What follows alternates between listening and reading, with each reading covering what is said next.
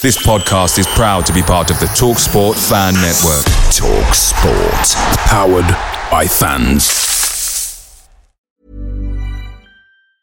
When you're ready to pop the question, the last thing you want to do is second-guess the ring. At BlueNile.com, you can design a one-of-a-kind ring with the ease and convenience of shopping online. Choose your diamond and setting. When you find the one, you'll get it delivered right to your door. Go to BlueNile.com and use promo code LISTEN to get $50 off your purchase of $500 or more. That's code LISTEN at BlueNile.com for $50 off your purchase.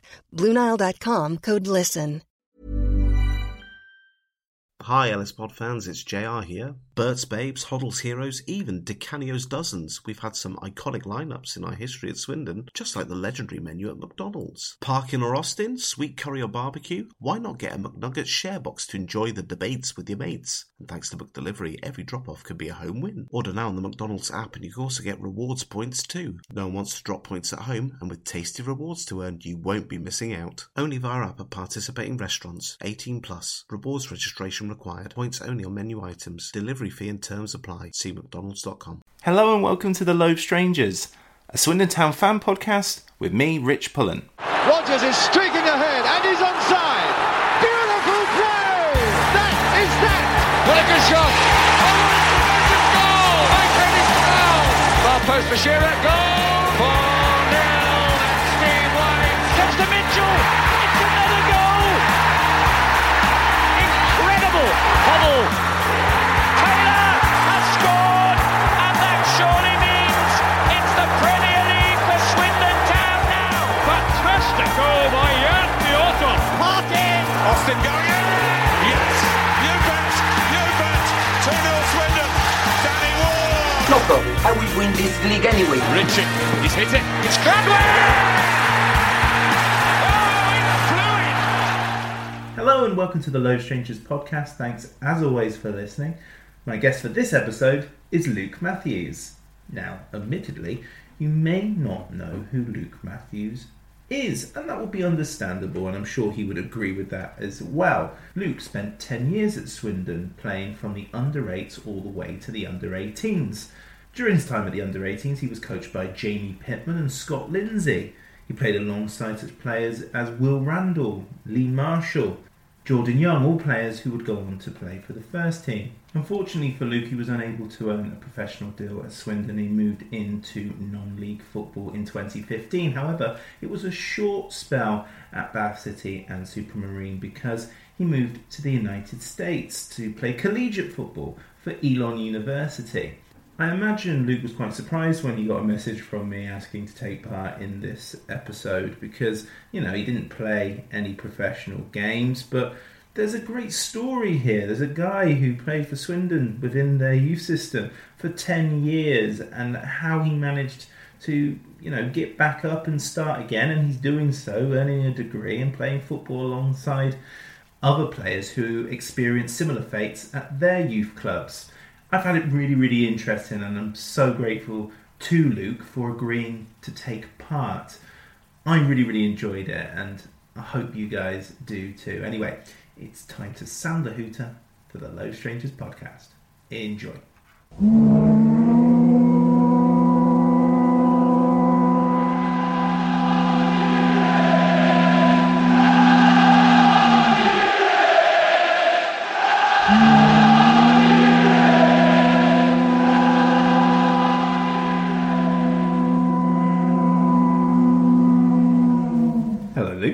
How are you doing? I believe you've listened to a few episodes, so you know the drill, how I start every episode, and I always start even with this script as well. So who did you support when you were younger, and who are your heroes when you were first getting into football?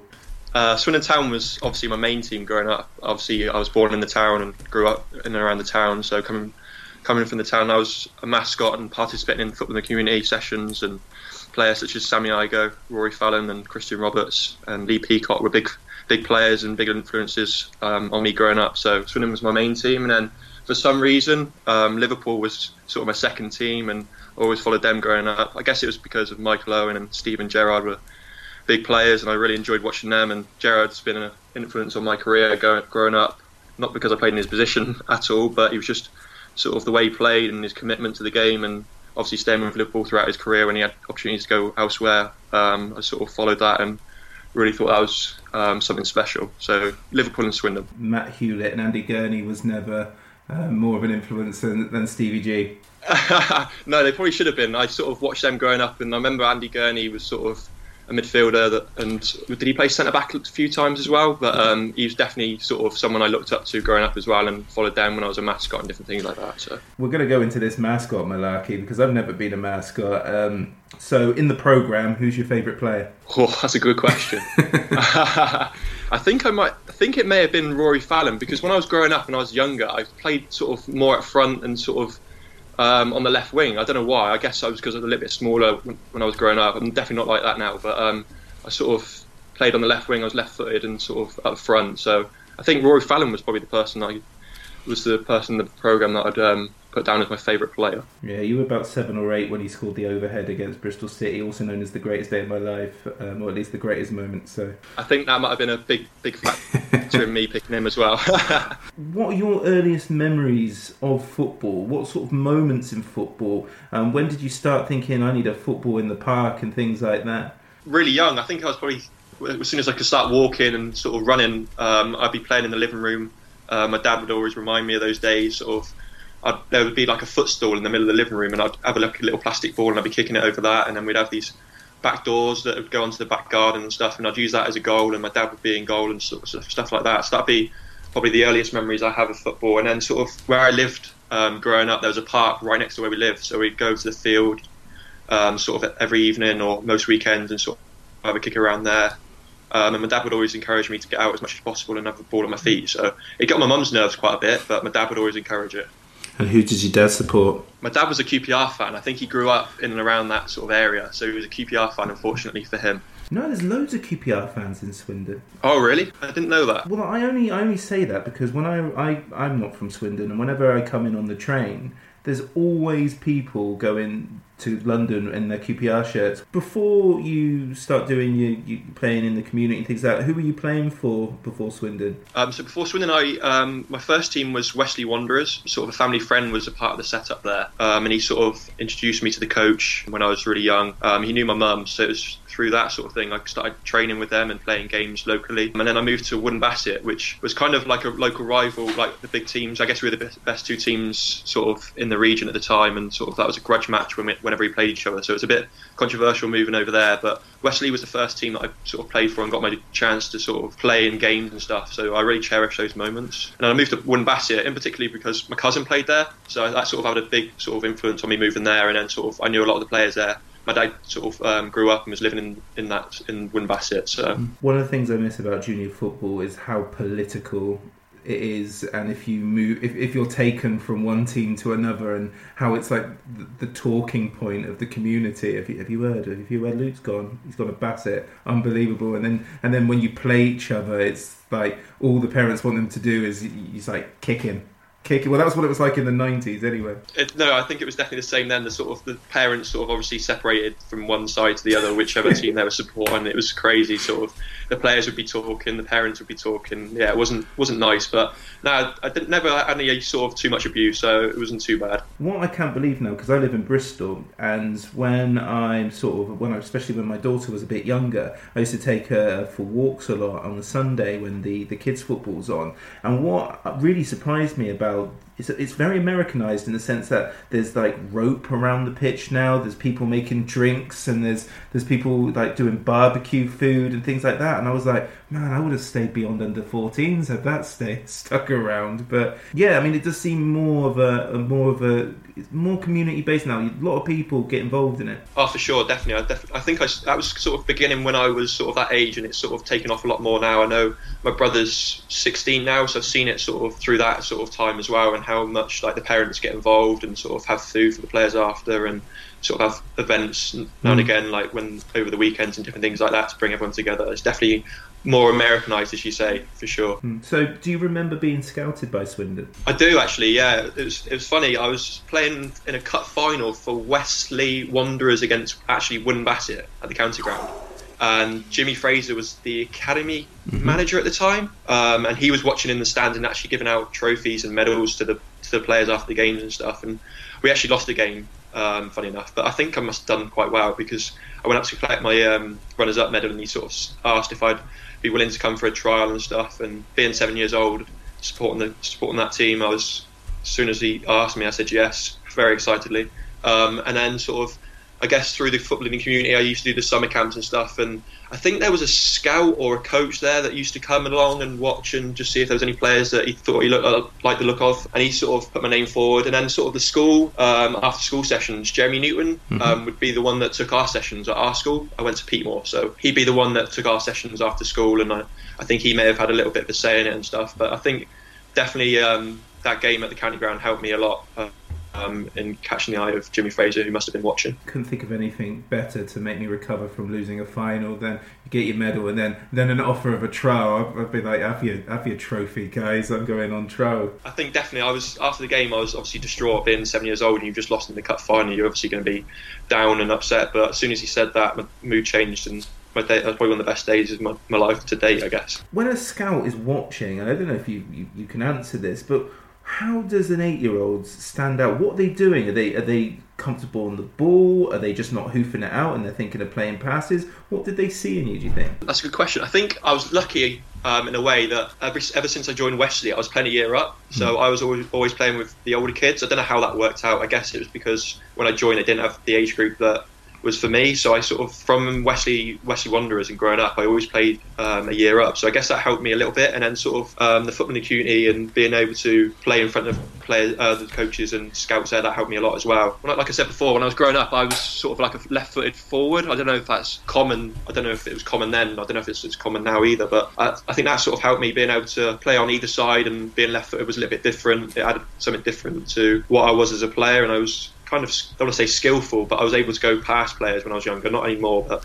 that sort of helped me as well. So I guess that's made me stand out a little bit more. But I think the main reason was I was able to play a year up from Wesley Wanderers and so on, so that made me stand out maybe a little bit more. So it's probably a bit different to other players, but I think that was one of the main reasons why I may have stood out a little bit more. You guys always start as forwards, don't you? I know, yeah, I don't know what that is, but for me it definitely didn't last very long. It was maybe 3 or 4 years, and then I was told to get back, so I haven't moved since. Yeah, I was a centre forward originally, and I started with them, and I was scoring every week in the friendlies in pre-season, and I was nailing it. Got a brace against Bemerton Heath Harlequins, never forget that. It was brilliant. Scored against rivals Westbury. It's all going well. First league game of the season, we're playing Salisbury or something like that, and instead of going for a tap in, I think it's going in, and I just let it go by and it goes wide. It would have been the winner, and I never played up front again. I was a centre back for all time, and I always thought that was kind of harsh myself. Okay, so one more thing before we go into Swindon. You're an outsider looking in really now, but because of your brother and because you've gone through the system, how would you rate the football community at junior level within Swindon? I think it's definitely improved, and definitely continuing to improve. I look at, obviously, my brother's, I said before, my brother's involved in it now, and he seems to enjoy it every weekend, sort of being able to, they're in the league, so that league system is really big, and they play for, their games mean something, which I think is a good thing. When you're growing up, you need something to play for. You can't be playing friendlies all the time. It sort of gives them that competitive edge, and if you don't have it when you're growing up, then maybe you're never going to have it. So I think that helps a lot. And then they have the cup finals and different things like that they play for. So I think that's definitely beneficial for players growing up, for sure. And then sort of they have the ability to play at school and different things like that, and they have like a JPL league, I think, now, so that's another kind of like academy system just below the main academy. So I think that's definitely beneficial to players, to give them something different to aim for, instead of maybe not always aiming for going to like a Swindon or a Bristol or a team like that. They've got sort of Cirencester and Supermarine and different teams like that who are, their academies are really sort of beginning to grow as time goes on, kind of thing. Nicely done by Smith. Toffolo again. Williams is in there, and the inevitable result. Well, he's too good to be true. Okay, so were you successful in that initial trial? So yeah, I think it was a 6-week trial I had, and I trained with. Actually, I began training with the age group above still. So I didn't go into my own age group. I carried on playing the age group above, and I think I must have done quite well, because they offered me a contract after the 6 weeks, and I was straight in. And then I sort of continued to do like the football in the community and different things like that as well, because I didn't really want to lose that. I sort of had fun there, and my friends would be doing it as well. So I continued doing that alongside it, kind of thing, at school, and I would go to some summer camps as well still. So let's focus on the pre-under-18s time you had at Swindon. So you were there from under-8s to under-16s. So who were your coaches during this time? What are their philosophies, and how do they give you the best possible chance to making the progression into under-18s? So I think my first coach was Sean Wimble, who now has his own football academy sort of thing in and around the town. He had a big influence on my early years at Swindon, because he was a coach that wanted to play football and would make us play out from the back and be confident on the ball, and his sessions were designed to be fun but also help us learn as we grew up. And I thought he was a great coach, and he used to hold like sort of his own academy sort of sessions, and I'd go to those as well, because I thought I'd really sort of developed as a player growing up for those years. So I'd always keep in contact with him. So those first few years I'd sort of have him, and then I think Jeremy Newton, Mark Collier, and occasionally Jimmy Fraser would sort of step in and take a few sessions. So those early years were really beneficial for me growing up, and like I said, I was a forward then, so I learned a lot growing up as to how to play the different positions across the front line, and I think they had a big effect on me going forward. And then after that, I had a coach for quite a few years called Sean Pocock, maybe. And I think he took over from maybe under 12s, under 11s, and I had him all the way through to under 14s, under 15s. And it was tough. We had a lot of players playing up the age group, so we didn't do very well in a few games in the later years. But I learned a lot about myself in that sort of. Not always winning games, but sort of having to take those losses and keep going and sort of keep developing, no matter how the results and how the games were going, if that makes sense. Yeah, absolutely. And do you know why you're playing a year above? That's a good question. I'd like to think it's of ability, but I'm not entirely sure, to be honest. I think, obviously, I said before, it started at Wesley and I was playing up a age group, and it never seemed to change. So I never said anything about it, and I just carried on going as things were, and it sort of just became natural in the end, really. And I never really thought of it until later on in my career at Swindon. It seemed to just be until under 15s is when I started playing from the actual age group that I was supposed to be playing. So it just kind of became natural, and I guess I must have been doing all right. Otherwise, they would have looked at it and probably set me back down in age group. So I'd like to think I did okay, and it wasn't because of budget cut. It's two sides to it, really, isn't it? Because one, yes, it's ability. They can fill that position because you're good enough for it. But at the same time, are you missing out on a little bit more success, a few more wins, a few morale sort of boosting moments if you're playing in your age group? So I think it's really interesting. Now, Sean Wimble, I'm pretty sure, was a Swindon youth player in the mid-90s. That name Wimble definitely rings a bell. Jeremy Newton is a big name if you've listened to any of the guys that have come through the ranks. For me personally, it's because I grew up playing under him. Sort of, obviously, I said before, he was my school coach for the after school session. I sort of knew him and was confident around him. Like, my family knew him, so we had like trust in him, and I knew the way he wanted to do things and knew the way he coached and stuff. So I think he always got the best out of me, and sort of until today. Well, today I still keep in contact with him and stuff. So he's always been a big influence on my career and helped me through different things. And I think sort of like other players have said on the podcast before, he's just the way he coached and how he was with people. You knew he was always up for a joke, but you know when we were playing and training, he was going to be serious. So I think the way he coached was definitely a main factor. And obviously for me personally, knowing him for so many years, that I think I was confident and comfortable around him. So that helped me sort of just play relaxed in games and training. I sort of could play more, like I say, relaxed, which was good for me personally, I think. Yeah, and Mark Collier, of course, is now managing the Chippenham Town senior side, of course. I always find it... I mean, do you think that's what coaches are always really angling for, opportunities at senior level, or people like Jeremy Newton, their expertise is best in the youth setups? Yeah, I think it depends on the coach and the personality of that coach. Like you say, Jeremy Newton was obviously...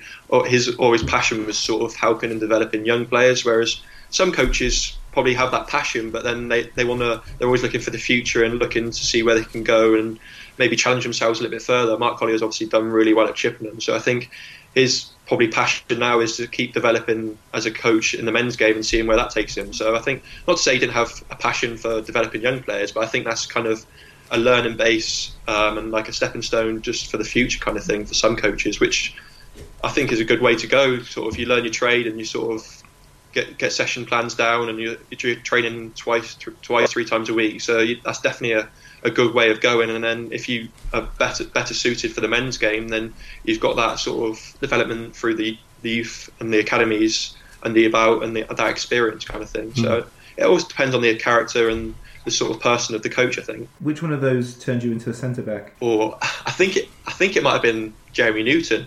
Actually, yeah. I think I began moving back, so I started as a forward. I think I played maybe a couple of games in centre midfield, and then that was it. I was moved back to centre back, and I think it might have been Nutty actually that moved me back. Yeah, I've looked at the rosters for Elon. You don't need a goalkeeper, so I think you're okay. They have plenty of goalkeepers. That's true. Yeah, luckily I think that we've got about 4. Funny you should say that. I think I played through the academy. I think I played every position, including goalkeeper, growing up. So it's not that I haven't played there before. So you went and played various other setups as a Swindon player. How did Swindon's compare to the rest in the region and beyond? Yeah, I was fortunate, obviously, from around under 13s to under 16s. We played against some top academies around the country, sort of from Man City, Man United, Tottenham, and so on. And their academies are absolutely ridiculous, as you can imagine. But then I would say Swindon, when we played at Womber and Liddington, our facilities were probably one of the best in the region for what we had, with all the pitches and the change rooms there, and sort of the pitches were always sort of cut and they're always easy to play on kind of thing, and sort of the change rooms weren't bad, and you always had that area for food and stuff the other side. So I think growing up, definitely Liddington and Womber was up there with the best in comparison to the other setups in the region. We'd obviously go down to like Plymouth and Torquay, and you wouldn't know where you were playing from one game to the next kind of thing. So they weren't the best. Exeter was always quite a good place to go. They had their own training ground sort of area, and that was good. And I know they've developed that over the years, and that's got better and better. It's funny. I look back and we used to play Swansea. They used to be sort of in our region and stuff, and we went down there one day before they were in the Premier League, and I think it must have been a recreational facility or a community facility, and we walked out onto the pitch, and it had obviously been tipping down, and there was puddles all over the pitch, dogs running around, all sorts. We get onto the pitch, and there's a concrete slab in the 6-yard box before we start, and we're thinking, what's going on here? So you look at that and you just think like Swindon was, in comparison to those sort of teams, it was probably one of the better ones, to be honest. So when you were playing some of those elite academies, were you aware of some of the players that were in the squad, and any of them went on to or going into Premier League now, or was it too early? I think it was a little bit early. Probably under 15s, under 16s, you sort of saw a few more. I think probably the one main one I remember under 16s, and he's not a big name, but he's made a couple of first team appearances and played in the Championship. It was probably Josh Onoma. I don't know if you've heard the name. He played centre midfield. He's played for a few like the England under 21s and so on. We played against him in the under 16s, and so he was definitely a name that I remember sticking out, and you could just see his quality on the ball and stuff. He actually, he looked pretty good. And then sort of under 18s, I was actually under 16s, and the under 18s played Liverpool in the FA Youth Cup. Yep. And they had a lot of players that I remember, and players that have made first team appearances and still playing in and around the Premier League now. Sort of Jordan Ibe, Jerome Sinclair, Jack Dunn, Shea Ojo. I think there's any more. There was obviously a load. I think Shea Ojo was actually on the bench that night, which is crazy to think. They signed him from MK Dons a year earlier for about £1 million. Yeah. So it was an unbelievable experience just to be in and around the squad for that game. But it was scary just watching them play. And Jordan Ibe was a joke that night, I think. And you would have gone on plenty of tours and tournaments during your time at Swindon, because it's one of the things that they love to promote. Any particular one stand out? Opposition, as in clubs you played against? The main one, probably the Milk Cup during the under 15 season, was probably the main tournament. I think a few other lads have spoken about that on previous shows. It's just the experience in general was unbelievable, sort of walking through the streets for the opening parade and with fans on either side of the street just cheering and sort of asking for pictures and autographs. You're a 15-year-old lad just thinking you're a pro already, sort of thing. It's an unbelievable experience. I think we played Everton in the group stage. I think they went on to play in the final. I don't know if they won it in the end or not, but that was probably the main team that we played against in that tournament, and they did very well. But it was just a great experience in general, really. Sort of with the lads staying in like a college dorm over there, and you're together all the time, sort of stuff.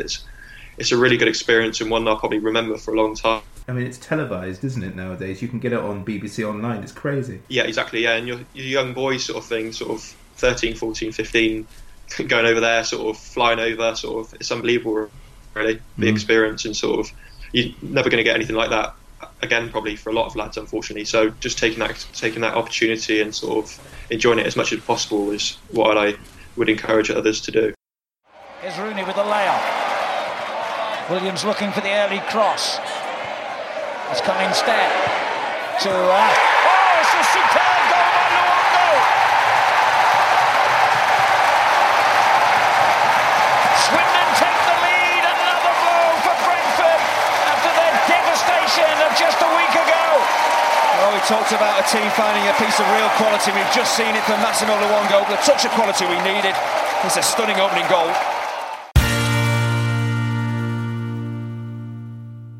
At under 16s, the club have to make a difficult decision, because that's when you find out whether you get your apprenticeships or not, which of course you did. How many of you do make it to that under 18s level after under 16s?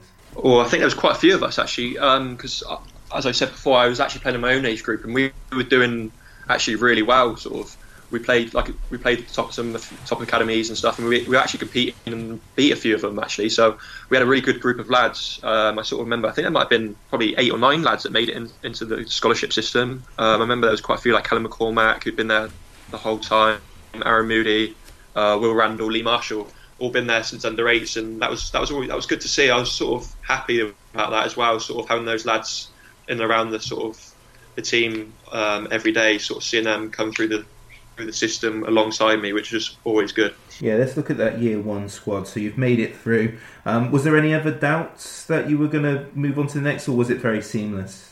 Oh, there's always a few doubts, I think, because you're never totally sure. But I was lucky. I did quite well in that under 16 season, and I trained with the under 18s a few times. I actually played a couple of games. I started a game against Oxford not long before they made their decision. Didn't start very well in the game, but I did quite well at the end, and Paul Bowden was actually the coach then and said I did quite well, so that was always sort of in the back of my mind. And then I trained a few other times and sort of was on the bench, like I said, in the FA Youth Cup and stuff, so that's probably as confident as you could be, kind of thing, just looking back at those sort of situations. But you're never totally sure, I guess. I think your form against Oxford in the under 18s wasn't very good. Did you win that game? No, I don't think we did, unfortunately. No, I'd rather not speak about our form against Oxford in the 18s. No, I've had a glance at the scores. First thing I look at, and it's like, oh my goodness. I want to talk about the day-to-day, because I've taught you football and you know how you're all best mates and it's the greatest thing ever, and we will get to that. But what is the day-to-day of an under-18 footballer? So let's give you an example. It's Monday.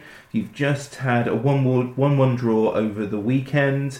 You come in on Monday. On a Monday, you would be in around 8 a.m. We'd come in, sort of get ready for practice, and then we'd go into the gym, sort of pre-activation, stretching at the county ground in the small gym there. And then sort of after that, we'd go, I can't remember, because the first year we had a minibus, and then the second year it was different because we had to drive ourselves up to the training ground because the minibus was no longer. So wasn't there a Channel 5 documentary about that? I think so, yeah. So better not say too much about that. But yeah, so we'd get the minibus up to the training ground, and then we'd set up for the first team. So we'd be up there a little bit earlier than them, and sort of, I think I was on the group of making sure the balls were pumped and stuff, and then other lads would be setting up the pitches for the first team and stuff. So that'd be the morning sort of the morning schedule, and then we'd go over across the other side of the training ground to train ourselves.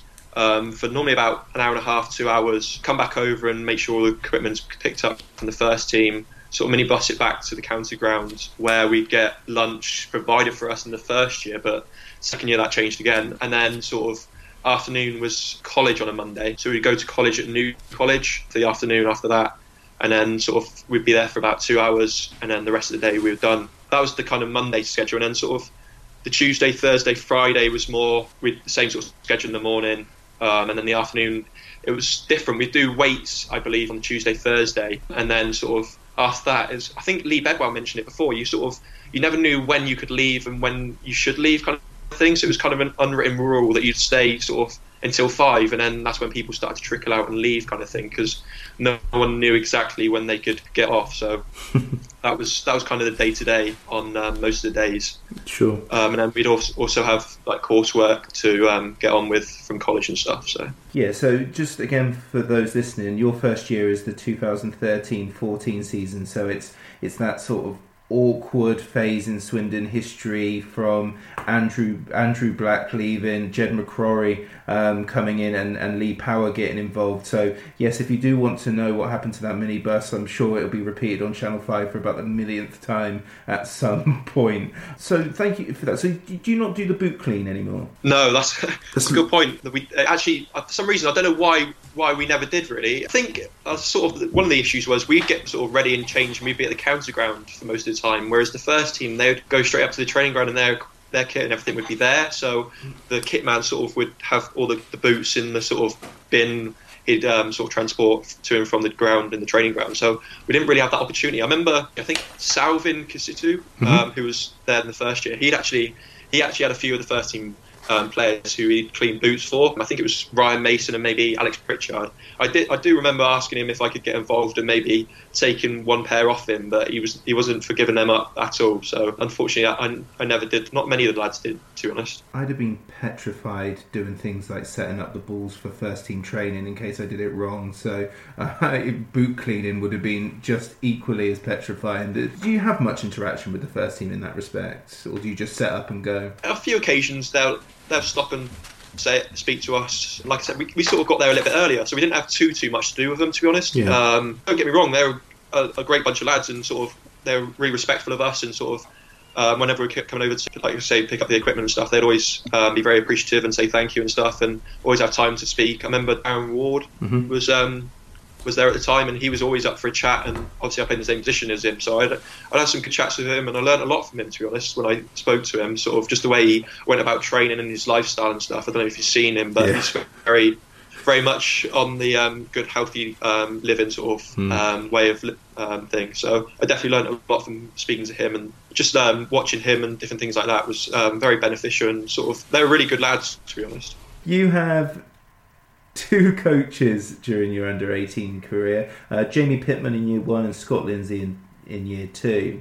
What were your experiences of those 2 as coaches? Yeah, so Jamie Pittman obviously took us for the first year, and I kind of knew him beforehand. I think we had a couple of sessions with him before, under-16s, etc. I said before, he was like the under-13s, under-16s kind of phase coach at that point. So we had a few sessions with him before, and knew how he'd like to do things and the type of sessions he'd put on and stuff. So I think that was kind of beneficial having him before and knew of him. To be honest, I kind of struggled in my first year, sort of coming in. I went through a couple of hard times. I wasn't playing very well and stuff, and found it a little bit hard. And he was always quite tough on me to begin with. And I had a few how do I say it, bollockings from him, I guess, is the best way to put it. But then he was also very good at putting his arm around you and sort of saying how I could improve and saying well done when I did something well, and sort of helped me in that way. So I always appreciated everything he did for me, and sort of I don't think we did very well in that first year. I think we're going to speak about that in a bit, but we didn't do great as a whole team, but I definitely developed a lot through that year and learned a lot from him. So I was very appreciative of him for that. And sort of throughout the year, I think my performances kind of got better, which kind of showed how much he sort of helped me through. And towards the end of the year, I began getting more and more confident and sort of playing better. There's a documentary from the 92-93 season where John Trollope gives Jamie Pittman a bollocking on TV, so he's been through it all before himself. Definitely, yeah, I definitely would say it was definitely beneficial for me. I learned a lot, certainly from those, and I've actually seen that documentary, well, not seen the documentary, but I've seen that clip of him getting that bollocking, so no, definitely, I really do appreciate everything he did for me, to be honest. I spoke to him, I actually watched or listened to his podcast that he did with you, so I spoke to him after that and sort of said thank you for everything after that, to be honest. Yeah, it's definitely well worth listening if people haven't listened to that episode, because he's very honest in there. So you finished 7th in that first season, and it's not a big group, is it? So in year 2, Mark Cooper brings in his pal Scott Lindsay. How did you find that? Yeah, so it was different because obviously I think Scott was really good friends. Well, he is really good friends with Mark Cooper, and you've seen that he's gone to Forest Green with him now. So he sort of, what we did, we'd mirror and follow everything that the first team did, kind of thing. And so, but the style of play the training sessions and different things like that were all sort of focused and mirrored to follow what the first team were doing. So the second year we adopted a 3 at the back, which was different to what we played before in previous years, and never really had played that before, to be honest. So that was a little bit different to begin with. And probably the most different thing from the first year was how he wanted us to play. He wanted us to play out every single time. So as soon as the goalkeeper got the ball, it would be playing out from the back every time. I don't remember kicking it long once up to the striker or up to the forwards. So that was probably one of the main differences. But I didn't do too. We started off really well actually. Second year, I think we went 6-7 games unbeaten. Got off to a really good start and was playing really good football, and probably the best football I've ever played in the academy, to be honest, and the most confident we've been. It was pretty impressive, to be honest, and really enjoyed it. And then it's sort of, I'm not sure what happened after that. We played Oxford, probably. It's probably actually true, to be honest. We probably played them, and that's when it started to turn around, which didn't go too well, to be honest. Yeah, you finished third that year. Start probably helped us, and then the middle part and towards the end, it sort of began to slide, I think, a little bit. Yeah, the Merit League did not go well. No, probably the best not to speak about that. One question in relation to having 2 coaches during this is such an important time in your career, because it makes and breaks not just you, it makes and breaks your teammates as well. And the standard, as far as I can see it, is that you have the same under-18 coach to mentor you for the full 2 years. Did you find it damaging to your development to have 2 different attitudes during this time, or was it quite beneficial in the end? I think it can be a little bit detrimental, yeah, definitely, because every coach has their own way of going about things and their own coaching techniques and philosophies and different things like that. So getting used to one coach in the first year and doing things they wanted to do was kind of good, and then you're sort of getting used to it, and then the next minute you've got a new manager in and he wants to do something different, and they have their own style of play and philosophy. So I guess it can be slightly detrimental, but then on the other hand, it can be beneficial, I feel like, because you're getting 2 different coaches' advice and opinions on things, and they may see something in your game that maybe not be going well, and they can help you develop and grow as a player. So both coaches were similar in a way that they kind of wanted to play, and possession of the ball and different things like that was probably similar, and it didn't really change too much. But like I said before, the main change was probably playing 3 at the back and having to play out from the back every single time instead of mixing up our game. So I guess the second year, it was probably you've been thrown into this sort of formation, and you didn't really have not a say, but you didn't have a sort of that experience kind of thing, I guess, was probably the biggest thing about it. But I think it can work both ways, like I said before. So I don't think it hampered our development too much, to be honest. It was quite a smooth sort of transition, to be honest. It was just understanding how they wanted to do things and their different ways of going about things. Probably the biggest thing for me was probably when Scott Lindsay came in for his first day of pre-season, I think it was. We did some running. I put my hands on my knees, and he absolutely ripped me to pieces, to be honest, and I'll never forget that. And that's probably the biggest difference between the 2, to be honest. Oh, wow. Sort of just having that to be honest, and sort of not saying I didn't have a good relationship with him, but I never really got on with him how he got on with a couple of other players probably, but I definitely enjoyed my time with both coaches. Sure. What about the reserves? Because you're in your under-18 setup, but Swindon at that stage aren't in a development league. Do you find that frustrating? Would it be preferred if you were in a league system with reserves, so you could have sort of moved towards senior football, playing with some of the fringe players in the senior team? Yes, for sure, definitely. I look back now, sort of years on, and how I've had loan spells and played for sort of Supermarine and Bath and playing senior football, and how much that helped me as a player and develop was so beneficial. And then sort of, I think if we could have participated in a development league earlier and had more development games to play with the pros that weren't playing in our first team, and then playing against other pros from other teams, I think that can only be beneficial for players as they grow and sort of develop as players, to be honest. I guess I look back at my first game for Supermarine, and that was sort of an eye-opener for me, and sort of how I think it was away at Bridgewater, and it was obviously a boiling hot day and the pitch was bone dry, and hardly any grass on the pitch, and sort of the first play, their centre-backs just hoofed it forward onto my head. And I thought, this is a little bit different to what I'm used to be honest. So I just look at that and just think how if we could have had more games sort of with older pros and gain that experience, how much that could have helped us develop in the youth team and probably helped us sort of going forward, to be honest. Voilà, together, boys. It's a grand old team to play for, and it's a grand old team to see. And if you know the history, it's enough to make your heart glow. Oh, we don't care what the Newcastle say. What the hell do we care? 'Cause we only know that there's gonna be a show, and the Swindon town will be there.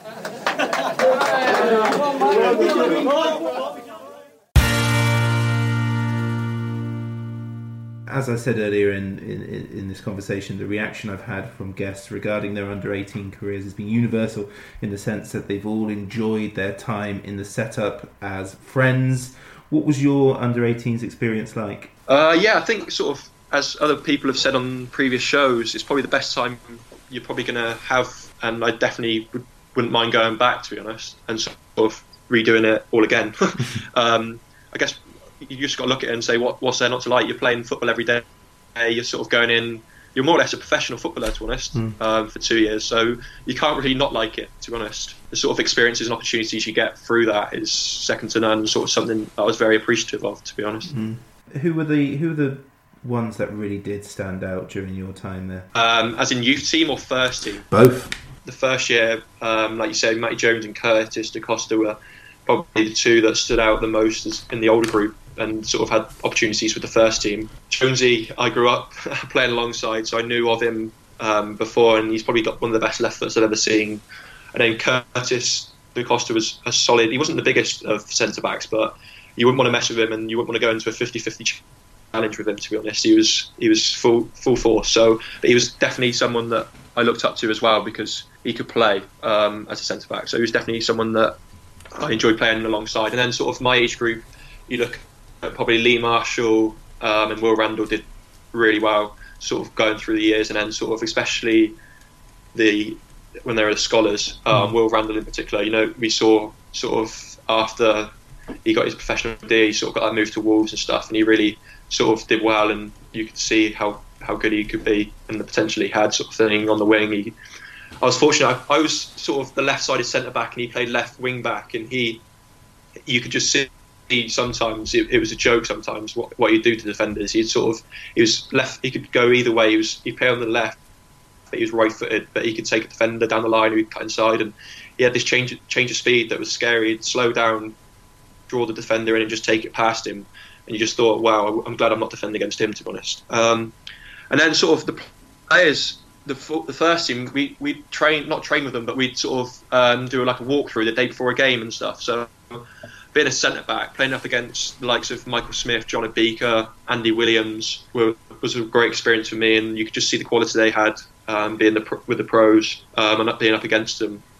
The quality they had was kind of frightening, to be honest. The touch, hold-up play and different things like that, their move. It helped me as a defender, to be honest, sort of having to play against them and sort of seeing how they moved and the different runs they made. So I think definitely sort of the early years were definitely the years that I saw a lot of potential in some of our players, but I also learned a lot about myself from the pros, to be honest. And as you mentioned, you go out on loan to Supermarine in the latter stages of your under-18s career.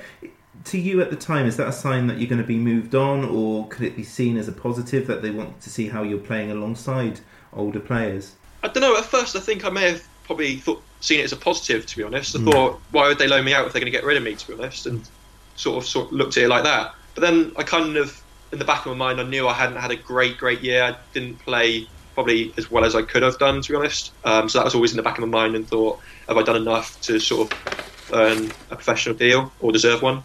But then I looked at it as well again, and sort of just thought, like, how could they send me out on loan if they're going to get rid of me a week later, kind of thing. So that was kind of always in my mind. But to be honest, deep down, I knew I probably hadn't done enough, as I just said. But the physicality and experience of the older players, I don't know if I was ready for that, to be honest. So sending me out on loan to Supermarine, I guess they may have been looking at it to see if they liked me, and they were kind of giving me an opportunity to impress, to sort of get not a contract, but be offered something after they let me go, kind of thing. So in a way, looking back on it, I'm very appreciative of and grateful of what they did, to be honest. And in a way, I don't know if they sent me out on loan not knowing what the decisions were at the time, or what their thinking was behind it, to be honest. But I guess it was a bit of both, to be honest. There's also this small point of the fact that Swindon have an absolutely amazing campaign in the seniors.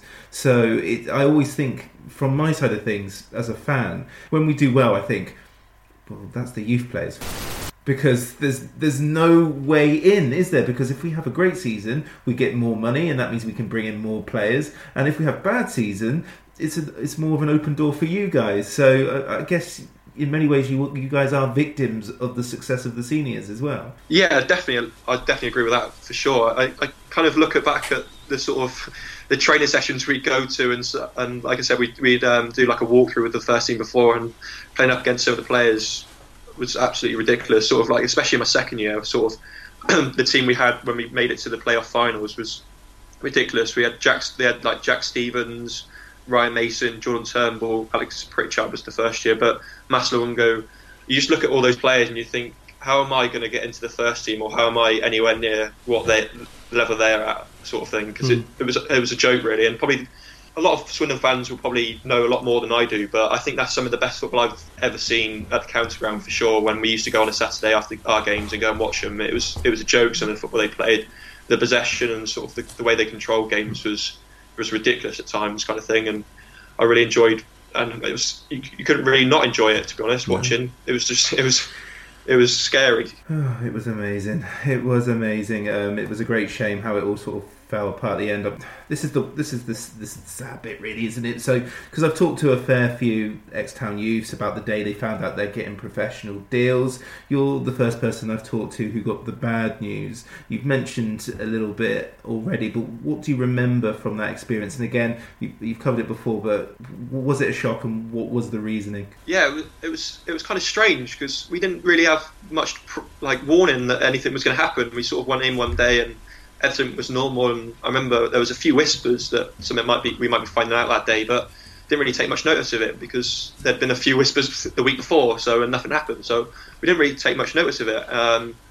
We went into training as normal and went to the training ground and did everything as normal, and then sort of came back, and Jeremy Newton-Natty at the time was the academy manager, and he sort of came in and said that we should all go to the away bar, which is where we all sort of hung out, and that was our sort of like little room where we played table tennis and things. So he just told us to go in there after lunch and sort of wait, and he said that decisions were going to be made, sort of thing. So we didn't really have much warning or much time to think about it. So I look back on that and sort of think it's probably a good thing that we didn't have much time to think about it. It was then we were told, and that was it, to be honest. So he came in and called people out one by one. We all sat there together, no one speaking, just looking at each other.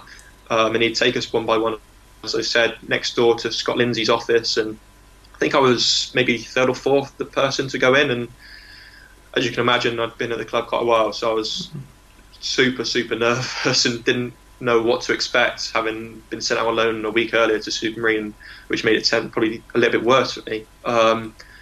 Anyway, I walked in and sat opposite them at their desk, and Natty said that unfortunately I wasn't going to be offered anything, and he didn't. I don't know if I can't really remember if he gave any reasoning what it was for. I think probably, like I said before, I don't know if I was really ready for that physicality and ready for the first team, to be honest. And I could see that in a way. Like I said before, again, I didn't do too well. I didn't really stand out too much in that set. I think I trained with the first team once, and that was in pre-season, whereas other lads, they trained with the first team quite a few times. They'd been a part of the first team squad quite a few times, so it wasn't too much of a shock. But he said that I was kind of probably not ready, I guess. And then in a way I was lucky, because he went on to say that there was a coach from America that had been interested in coming to watch us play a couple of times, and he gave me a slip of his information. So I was kind of in two minds when I left the room, to be honest, and then sort of went back into the room where everyone else and the rest of the team were, put my head down and didn't know what to think, and sort of everyone looked at me and I shook my head to say I hadn't been given one and stuff, and no one said anything. No one really knew what to say, to be honest. After that, I sort of went outside and called my dad and sort of told him the news and stuff, because he'd been everywhere with me. He came to every game, every away game, so in a way I kind of wish he was there with me, to be honest. So I called him and just let him know what had happened, and sort of he just said it's okay, or everything happens for a reason, kind of thing. And after that I went and said goodbye to all the staff at the ground, people I'd known for 10 plus years, to be honest, and that's when it sort of kind of hit me. I wasn't going to be going in every day or be there again to be a part of the club. So I guess that's when it sort of hit me, and sort of a few tears started to roll down my face. But no, after that it was sort of, I guess it was hard to take, but I look at myself now and sort of think how it helped me grow as a person, and how much it sort of, like I say, helped me grow as a person, but also as a player. Because if you're getting told that you're doing well and you're getting good news all the time, then you're probably not going to learn too much. So that bad news probably helped me, spur me on a little bit, and sort of push me to try and do better and to the next thing, I guess. And that's how it really happened. Well, it did help, because after leaving Swindon, you go on trial with Bath City. So you earn a contract as a result of that trial. So at this moment in your career, you said you've been given the leaflets about America, but in those sort of moments, it's just a leaflet, isn't it? At this time, were you thinking, Bath is a good launch pad to get back into the Football League? Or are you thinking, or are your options open at this moment? Bath was probably, my main focus, to be honest.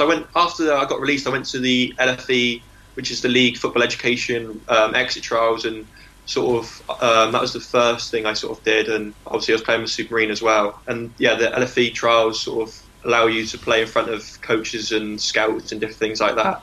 And then Bath got in touch. I think that might have been through Nutty as well, because Nutty knew the coaches there. He used to play for Bath, somehow. Didn't he, I think? Yeah, exactly. And I'm not sure if Paul Bowden may have had a say or not, because I sort of knew him still, obviously had contact with him. So he may have had sort of contact there with them too, because obviously he had a great career and he's sort of kind of a hero there. So he definitely knew people there. So Bath was definitely the main focus for me at that point in time, and sort of I went on trial again there and sort of train with them and different things like that. So that was definitely where my head was at that point in time, and sort of the main focus was trying to impress them and see where it goes with them, to be honest. This is where things get really sort of rubbish, really, because you get injured on your debut for Bath as well, don't you? I do, unfortunately, So it was unfortunate. It was obviously I'd done quite well in the pre-season, played a couple of games against league opposition. I think we played Newport and Plymouth, and I think we beat Newport comfortably 3 or 4-0 or something like that, and then we drew with Plymouth 3-3 maybe, or something like that. Did quite well. Got offered a contract. Started the first game of the season against Wealdstone, which was, at the time they had the Wealdstone Raider, so they brought a lot of fans and they were kind of quite popular in and around this sort of area. And sort of remember it was in the second half and the ball sort of bounced and I went to clear it and booted the bottom of the striker's boot, I think, and sort of got boot on the top of my foot, and it went down, and sort of that kept me out for about a month, I think. Unfortunately, it was a little bit longer than I really anticipated or wanted to be out, obviously, so it wasn't great start. So kind of struggled to not recover but get back in the team, because the team were doing quite well at the time and the centre backs were doing quite well, so they never really I never really got the chance to get back in, to be honest. So went out on a dual registration with Supermarine, where I'd been before and knew the coach and everything, so that was always going to be a good move for me, to be honest. Non-league football in Wiltshire is as good as it's ever been, really, because you've got Supermarine, which is where many Swindon Town youth players end up. You've got Chippenham Town, who are as high a level as they've ever been. Same with Supermarine in that respect. And of course you've got Bath. Okay, they're not in Wiltshire, but they're just round the corner. So this is where a lot of people bed in at this point, isn't it?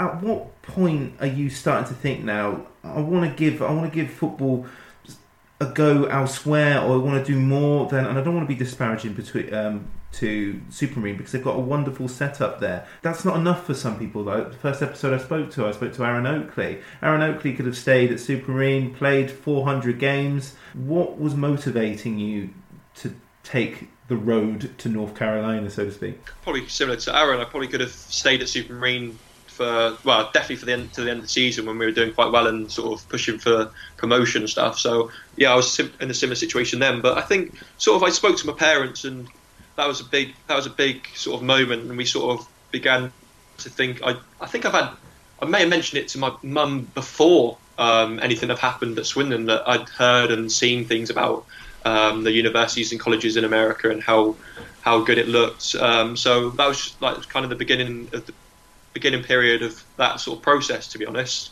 And then sort of after the LFE trials, I had a few sort of coaches get in touch with me. So I kept in touch with those coaches, one being obviously Chris Little from Elon and a few other coaches, and sort of discussing sort of with them like what it would entail and what it was like out there, kind of thing. And sort of they all said similar things of how amazing everything was over there and how much it would help me in the future and different things like that. It's sort of my mind kind of moved towards that way before even anything else, to be honest. And sort of that was a big moment. I knew it was going to be a big jump if I took it, but I thought if I can get over there and do well and sort of get a good degree, then that would stand me in good stead for the future. And sort of it's kind of something different. I'm not someone for just doing the same thing, if that makes sense. So something different kind of stood out for me, to be honest.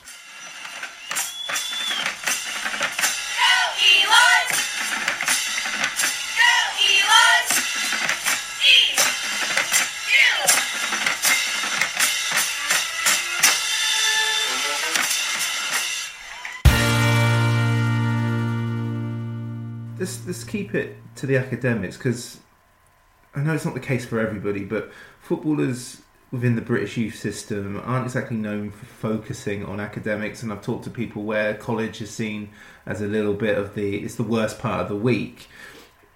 What did you have to do to be considered for an offer? Were your GCSEs or your A-levels or BTECs or whatever you had, were they adequate, or did you have to do a little bit more? Yeah, so you have to do, there's quite a considerable amount you have to do actually to be considered to be even taken into a university. So before you even get sort of an offer, you have to take another test, either the SAT it's called, or an ACT test, which all American students have to take. It's a requirement to be taken in order to be admitted into any school in America, kind of thing. So each school has like a different score requirement for the students to be offered into that school, kind of thing. So the test focuses on English and maths. And to be honest, it's the longest test I've ever taken. I think it lasts about 6 to 8 hours. I'm out. That's it. It's done. And I don't know if it was worse for me being in that test, or it was worse for my dad, who had to walk around the sort of area for 6 to 8 hours waiting for me to get out, to be honest. But so then you do that test, and it's obviously split into the two sections of English and maths, and then you sort of look at sort of your GCSEs and your college sort of merits and distinctions and what you got there, and sort of if you've done well there, then that helps you obviously a lot. And then sort of each school has a different score requirement. I think I took the test, I can't remember how many times I took it. I think I took it two, maybe 3 times, just to be on the safe side that I got the scores, and just because they take your highest score. So if I didn't do well on one, then I took it again and just made sure I got better in that sort of area, kind of thing. Mm-hmm. So it was I was definitely a little bit rusty in a few areas because I hadn't done school in a while. So I think it might have been 2 or 3 years since I'd done English and maths, really sort of looked at it in depth. So I actually got a tutor to help me in the end, because I wanted to make sure that I got the correct scores and the scores that I needed. Mm-hmm. So that's how serious I kind of took it in the end. And are you taking those exams, are you travelling to the US, are you taking them in the UK, and did you go to America to view the colleges or college? No, so you can take the test here in England. Mm-hmm. There's a few places. I'm trying to think where the place was. I think the closest one was in Gloucester. I can't exactly remember what the school was called. Wycliffe College, maybe. Mm-hmm. So I went there a couple of times, and that's where I took the test. And then actually I did not visit the States before going over. I didn't visit any of the universities, which is obviously a massive risk and not one that I advise anyone else doing. I would definitely encourage people, if they can, they have the funds, to definitely go and visit the colleges that you're looking at, because it's kind of going into the unknown otherwise. I was obviously fortunate that Chris Little, the head coach at the time, who brought me over, was from Swindon, so he'd come over and visited me a couple of times and met my family, and we had a few good chats, and he showed me a PowerPoint of the school and the football program over there, kind of thing. So I guess it was a big risk not going over to visit, but I was also lucky that I had Chris to rely on, and I kind of trusted him to sort of tell me the truth and how everything was, kind of thing. So.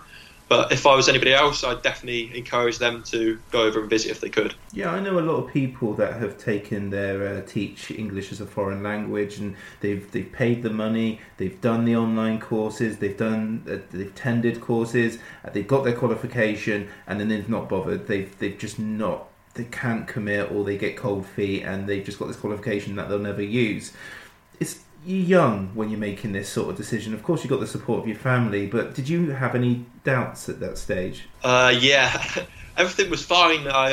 I think sort of going over, you have to go to London obviously to get your visa and everything. So that's probably one of the first times I had a little bit of a doubt, just because it became sort of, it was a reality sort of thing that it's actually happening kind of thing at that moment in time. Sort of that's when I first thought, oh, okay, this is a big decision. And then sort of that it's kind of, it just carried on going as normal. I didn't think about it too much. And then sort of the day before I left I had a big meal with my family sort of thing and a goodbye kind of like party. And then I sort of had, not major doubts, but I had doubts for sure and questioned if it was the right decision to be going over. But I thought, I don't know, I had thoughts before about continuing to play in England and trying to move up the leagues and the football ladder. I was obviously enjoying my time at Supermarine because obviously, as I said before, we were pushing for promotion at the time. So it was fun and I was enjoying my football. I guess I had a couple of other offers from higher leagues, but they never really sort of interested me, or I never really thought about them too much, to be honest. So yeah, I guess I had a couple of doubts, but not as many doubts as I probably think I probably would have at that time. So you've been playing alongside footballers in the same boat as you, having left a high level of youth football. You've had teammates that have been at Ipswich, Luton, Middlesbrough, Sheffield Wednesday, along with some Scandinavian teams, some MLS sides. You've played alongside people who've been in the youth academies there. So what's the goal for college footballers? Is it seen as a pathway for professional offers, or is it seen as, this is an education, I've got this scholarship, or I'm here really for the education, the football, the soccer, that is the bonus? I think it's a bit of both, to be honest. Yeah. There's definitely an opportunity to play at a high level, and there's definitely the chance to make it professionally here. But I also think the chance of getting a high level degree in education is also important. Sort of, you look at the universities over here and they're incredible, some of them, to be honest. So the amount of opportunities in various areas and jobs also after college and after university, and sort of having that expertise to go into those certain fields and occupations is obviously much bigger than in England and Europe, I'd say, in America, to be honest. So having that opportunity is massive, but also having, I guess, like guys here from other countries helps you sort of, I guess it helped me settle in as well, to be honest, and feel comfortable. And the Americans that are already here were a big help. And I look at like guys like Jonathan Colby, who was from Middlesbrough, and Jack Wilby from Ipswich, the guys you probably mentioned, and they were sort of examples and good friends of mine. But they're just a couple of people that had, like, they've got different stories, kind of thing. Jonathan Colby is he's taken a different route. He's not playing football anymore. He's more focused on work. So he's now working for PwC, which is one of the major auditing firms in the world, and he's over in America still. So I guess he took one of the routes. But then you look at Jack Wilby, and on the other hand, he's looking to play professionally after graduating in May. So that just kind of shows like different it can be, but how beneficial it can be in different ways, kind of thing. So, like I said before, it works both ways, kind of thing, to be honest. Elon Phoenix is who you play for in the sleepy. It's kind of like, it's a college town, isn't it, Elon? That's one way of putting it. Do you all live in Burlington, or do you live in Elon? Because Burlington, North Carolina, is it's bigger, isn't it? I've heard of Burlington. I'd not heard of Elon. Wow, that's impressive that you've heard of Burlington. Not many people have. Burlington, it's definitely a little bit bigger, but it's definitely not much more going on, to be honest. Elon's where most people live, but like you say, it's a college town with very little amount of going on, and there's not many bars and stuff. So many people will either live on the campus where there's dorms and stuff, or just outside of the campus, but still more or less walking distance. So it's definitely a college town in that sense, but there's definitely not much going on in and around it unless you drive 20 minutes to 40 minutes away, where there's a little bit more going on, to be honest. Yeah, and Elon play in the Colonial Athletic Association Conference, which is part, for those in the know, of the NCAA Division 1, which, if you can correct me, is the highest level at collegiate sports. What were your first impressions when you arrived in North Carolina? I was honestly shocked at the standard, the facilities and everything that goes with it, to be honest. Sort of some of the places you go and play, they'll probably challenge some of the places that we go in England to play, sort of the top academies in England and Europe. The amount of money that the universities have over here and the funds that they have to supply teams is ridiculous, to be honest, and so much more than you could imagine. For example, in our conference we play teams up and down the East Coast, so the distances, as you can imagine, are quite great, and not exactly close. Probably the closest game we have is about 3 hours away, to be honest. But so a few games in that year we'll fly to games, and if we're not flying, we'll have sleeper buses. So that's just an example of the amount of money that they have over here, and that sort of how serious they take it, to be honest. And if you have anything else that you need or any requirements that you need, they have anything available here, more or less. So yeah, like you say, it's a bit special, to be honest. I'm very lucky to have this opportunity. Yeah, I think in modern times, because of gridiron football, so collegiate football has made a lot more people aware. Things like, I know it's high school, but like Friday Night Lights is enhanced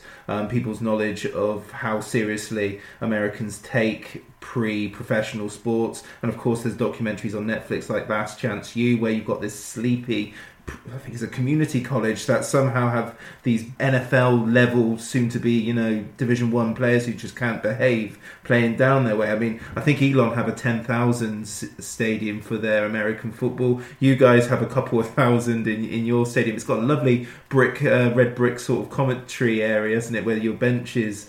It just looks so idyllic, and it looks like something that you will never get in the UK.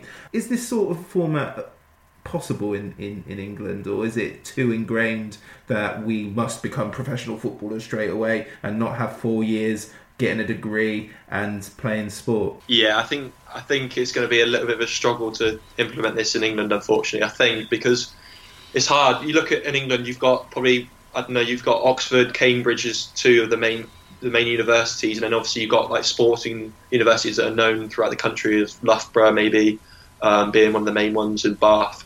But you've got those four, and then you sort of, I don't know, you've got other universities, but I don't know if they're going to challenge these universities, if that makes sense. Whereas in America, you've got hundreds and hundreds of universities across the country that have got funding and money that they can throw at it to sort of get players in and sort of have the facilities needed. And then again in England, you've got sort of the professional sort of route, which is the main focus. Whereas in America, they use the college system to sort of not sort of coach and develop players, but that's the main way players sort of go into professional, I guess, in a way.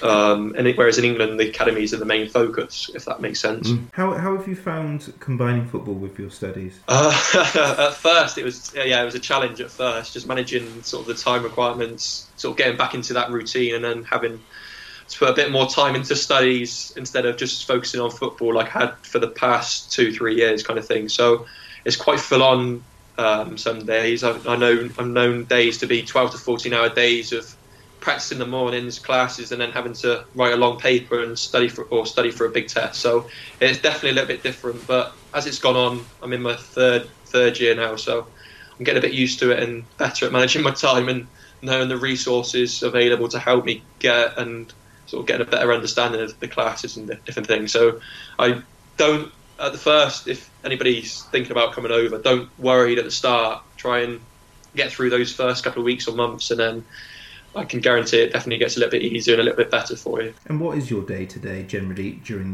the season? So Monday through Friday we have 8 a.m. practices, and then we'll have weights on a Monday, Wednesday, Friday generally. For the most part, we'll have 2 classes each day. They vary from an hour and 10 to an hour and 40 minutes classes, so not too bad. It's the day-to-day will vary. It depends, because over here the school year is kind of split into 2.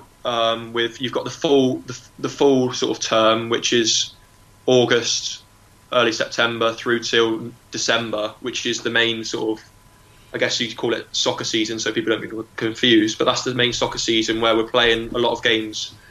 So the schedule will be a little bit different depending on the game schedule and different things like that. And then in the spring, it's more sort of settled. Like I said before, we'll have Monday through Friday 8 a.m. practice, and then weights on the Monday, Wednesday, Friday, and it's a little bit more structured.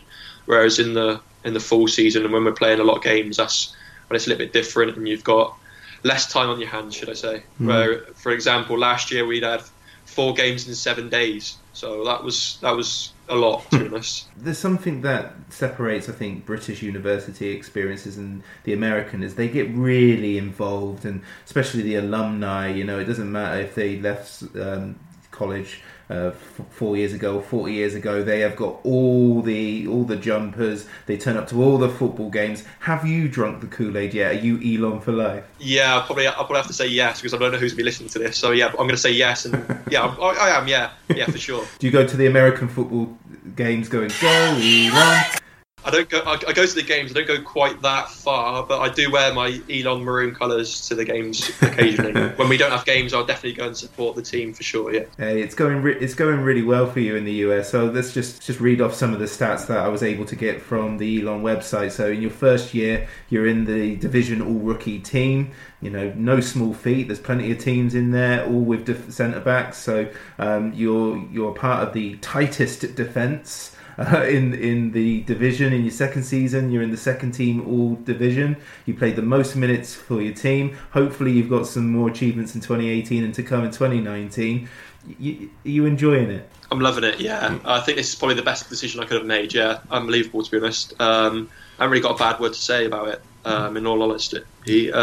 Sort of just anything you could wish for is over here, to be honest. As you say, the football and the soccer is going really well.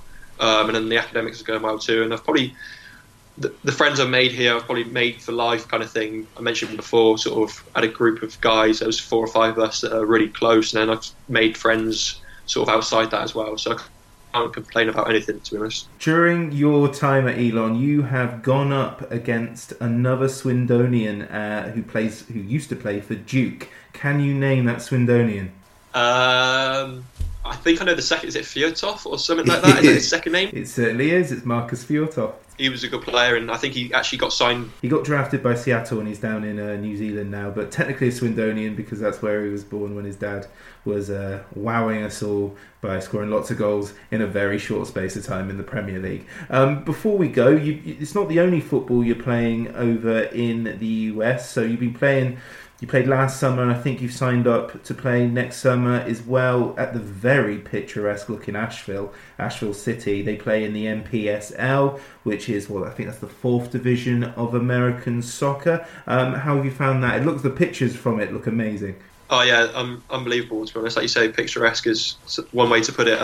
Yeah, I loved it last summer. Sort of outside of playing college soccer, that's the only that's the only division that you can play in while you're in college. It's a little bit different over here. You can't sort of play for any professional teams or speak to them or train with them. It's very strict with the NCAA rules. So yeah, so the NPSL is sort of like a summer league kind of thing, and Asheville sort of got in touch last year and asked if I'd be willing to go down and play throughout the summer, and I sort of jumped at the opportunity and loved it down there. Like you said, the supporters, we get about 2,000 maybe fans a game at home, a few more on a few other games, and they're just the noise and the sort of atmosphere that they create there. It's like a family club as well. It's unbelievable. There's this little stand there, because people will be listening at 2,000. That's nothing. That's just small. But they put them in this tiny stand, and they've got the drums, and they're doing that thing that Americans love to do. It's like it's all in or not at all, isn't it? It's absolutely amazing. And there's a great picture. I think it might have been on your Instagram feed where you're signing a kid's shirt, only a little one, about 6 or 7, and that kid is losing his mind that you are signing his shirt. I mean, that's as good a taste as you ever get. Yeah, like I say, it's unbelievable, and it's just you're just grateful to be able to put like smiles on the kids' faces, to be honest, and that makes it all worth it. And I remember being I'm not that old, so I can remember being that age and sort of being in the same situation, and just if any player would make the time to come up to you and sort of spend some time with you, that made their day and probably made their week, to be honest. So just being able to give back a little bit and sort of remember the times that I had back in those when I was younger, kind of that's what I look to do, to be honest, and that's what they love there, is having that team there and sort of having someone to support, and that makes their week, is going out and watching the team play and sort of having someone to look up to a little bit, I guess. And as we begin to close this now, you're entering your final season and your final months at Elon. So for you, what's the plan? Are you hoping that you might get drafted by MLS? Are you looking to stay in the US to play in any of their divisions, or are you looking to come back and give non-league or to give Football League trials a go? What are you hoping? Of course, you're going to have a degree now as well, so that's going to open plenty of doors for you also. first and foremost is obviously focusing on this summer, doing well, and hopefully there'll be a few people maybe watching to see how I do this summer again, and maybe getting a chance to go and train with a few teams with a view to potentially going there after college, and then sort of focusing on the final college season is going to be massive and doing well individually, but it's more how the team do, and sort of if we can do well as a team, then that would be massive and that'll help a lot as well, to be honest. So focusing on that, and then we'll see after if I get any offers or what comes of it, and how well we do will depend on that a lot, to be honest. So that's going to be the main focus, is doing well throughout the season, both individually and collective as a team. That'll give me the best opportunity after, and then if I can, I'd like to stay out here, to be honest. Like I said, I've loved everything about it, and I feel like the opportunities over here are a little bit more suited to me than maybe in England. So I don't think my family would be too keen to hear that, but I think the plan is to stay out over here if I can, depending on visa situation also and job. But I'm majoring in sport management, so the plan is to stay within sport, and hopefully I can do something related to that if the soccer and football doesn't sort of pan out. But that's probably the main focus, is doing well in the season and then hopefully getting a few offers after. So we'll see how it goes. Not bad for a kid who lost a cup final. Exactly, yeah. I've come a long way, I think. Well, that's it. Luke, that was amazing. Thank you so much for being a guest, and I hope the final season goes really well for you. No problem. Thank you so much for having me. Inside the box to Moncur. Good run by him, and now match goal.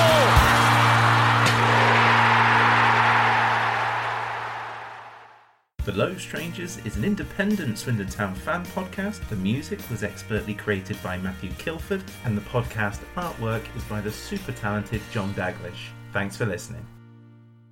Come on, Swindon.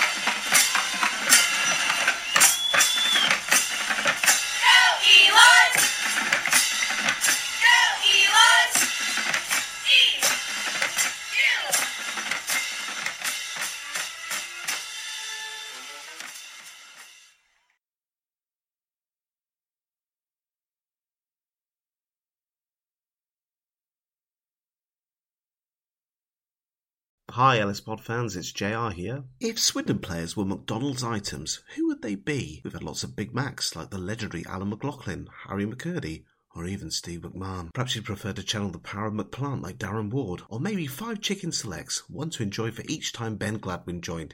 Yep, there's one spare, but there's still time. And you don't need Super Scouts or data solutions to get your hands on any of these. McDelivery through the McDonald's app brings them all to you. At participating restaurants, 18+. Serving times, delivery fee and terms apply. See mcdonalds.com.